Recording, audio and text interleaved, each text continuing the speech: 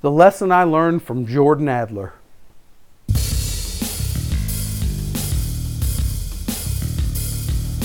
This is the 365 Days of Multi-Level Marketing Journey to Freedom podcast with Rome Bachelor, where Rome shares his daily journey from down and out to total financial freedom in 1 year, along with pro tips, tricks, strategies, and tools to help you join in on the journey. Now, here's Rome with today's Journey to Financial Freedom podcast.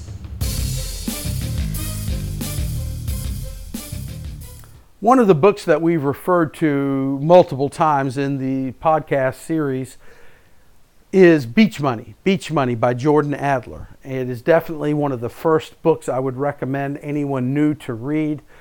In fact, I would highly, and I'll underscore and highlight one more time, highly recommend the book Beach Money, because it sets not only proper expectations so people understand what it really looks like in real life building an organization, and that every month is not going to be as good as the next, and that's just to be expected. That's supposed to happen. That's a normal part of the process.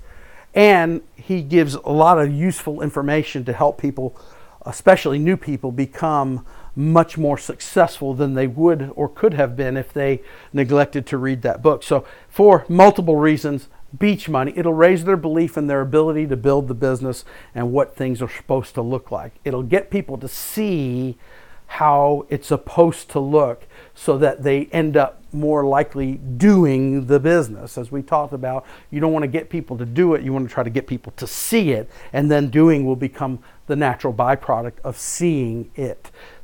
So raise belief, get people to see it, and that's the job of a great upline. Beyond that, you have to teach something, right? There's a process that everybody has. Well, in the book Beach Money, Jordan talks about the most successful person that he had met at the time in network marketing at building a very, very fast growing organization.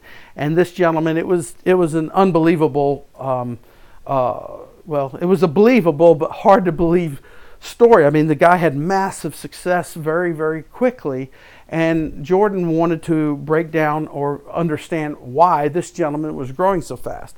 And he was able to understand that it was because the gentleman kept it ultra simple for the group as a whole. The process for the group as a whole was kept ultra simple. He had like 2 or 3 simple steps that the group that he would teach over and over again as far as the process. That doesn't mean he wouldn't recommend books, because leaders are readers, and all leaders I know recommend reading to become a better leader to everyone in their organization, because there are webinars and training sessions and super Saturdays and coaching and courses that are recommended for people to grow and become better and get better skills, and that's all good. However, to the group as a whole, what is your process that you're teaching and drilling in their heads over and over and over again so they can master the simple, most essential things that'll bring growth? And what this gentleman explained to Jordan, or Jordan was able to understand, it's been a little while since I've read it. I need to reread it again. And by the way, Better Than Beach Money's coming out in 2018. Better Than Beach Money, Jordan Adler, another book. I think it's a different topic. I think both would be recommended, but I know right now that I highly recommend Beach Money because it was just one of the best I've read ever on the topic of building an organization and network marketing as a whole. But Jordan said the gentleman taught like 2 or 3 simple steps. And he said beyond that, every time he would add anything, no matter how good or effective it was, the growth of his organization would slow down. You have to teach something, but what are the essential things? At its essence, what's the smallest amount of steps that you can teach that will help people understand what they have to do? See, people can fill in the blanks for the rest of it, and what they don't know, they will learn in time if you keep them encouraged and get them some results. Also, you can coach them individually, those that are stuck, what else they need to know. But never add the what else's to the group as a whole, because he said every time he brought it down to its simple essence, the group would grow the fastest, and every time he would add anything, even one more simple thing, the growth of the group would slow down very, very noticeably. So what would be easier for you? Keeping it simple and have a faster growing group, or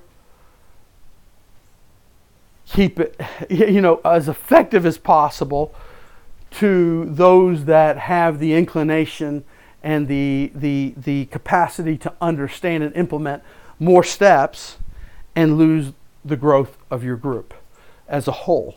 See, when you teach something that's very effective for you to the group, not everybody's at the same place. Not everybody is going to get into mastery right away. Not everybody has the same strength. See, there are areas in my life that I feel really dumb. Like everybody gets it, but not me. And it's like a mental block, and I wonder, do I have brain damage? I mean, really, I do wonder that sometimes, because there are areas and processes and things in my life that don't come easy for me. But then there are other areas in my life that I have been called a genius by multiple people in that category, and not asking for it, but people have said, man, you're like a genius. And I've heard it multiple times, so I figure I must be pretty smart in a couple areas, right? So I think what it is, my realization is that everybody has areas that they're ignorant, and everybody has areas that they're strong. And we can't assume just because we're strong in one area that everyone in our group is strong the same way we are. See, that's a mistake.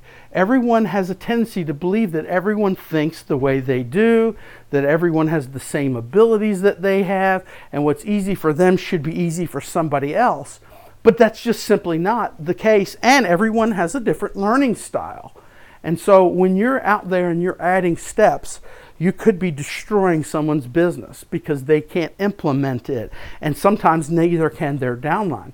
Just because it's good for 10% or 20% or even 30% of your organization, what if it's destroying 70 to 90% by adding that step?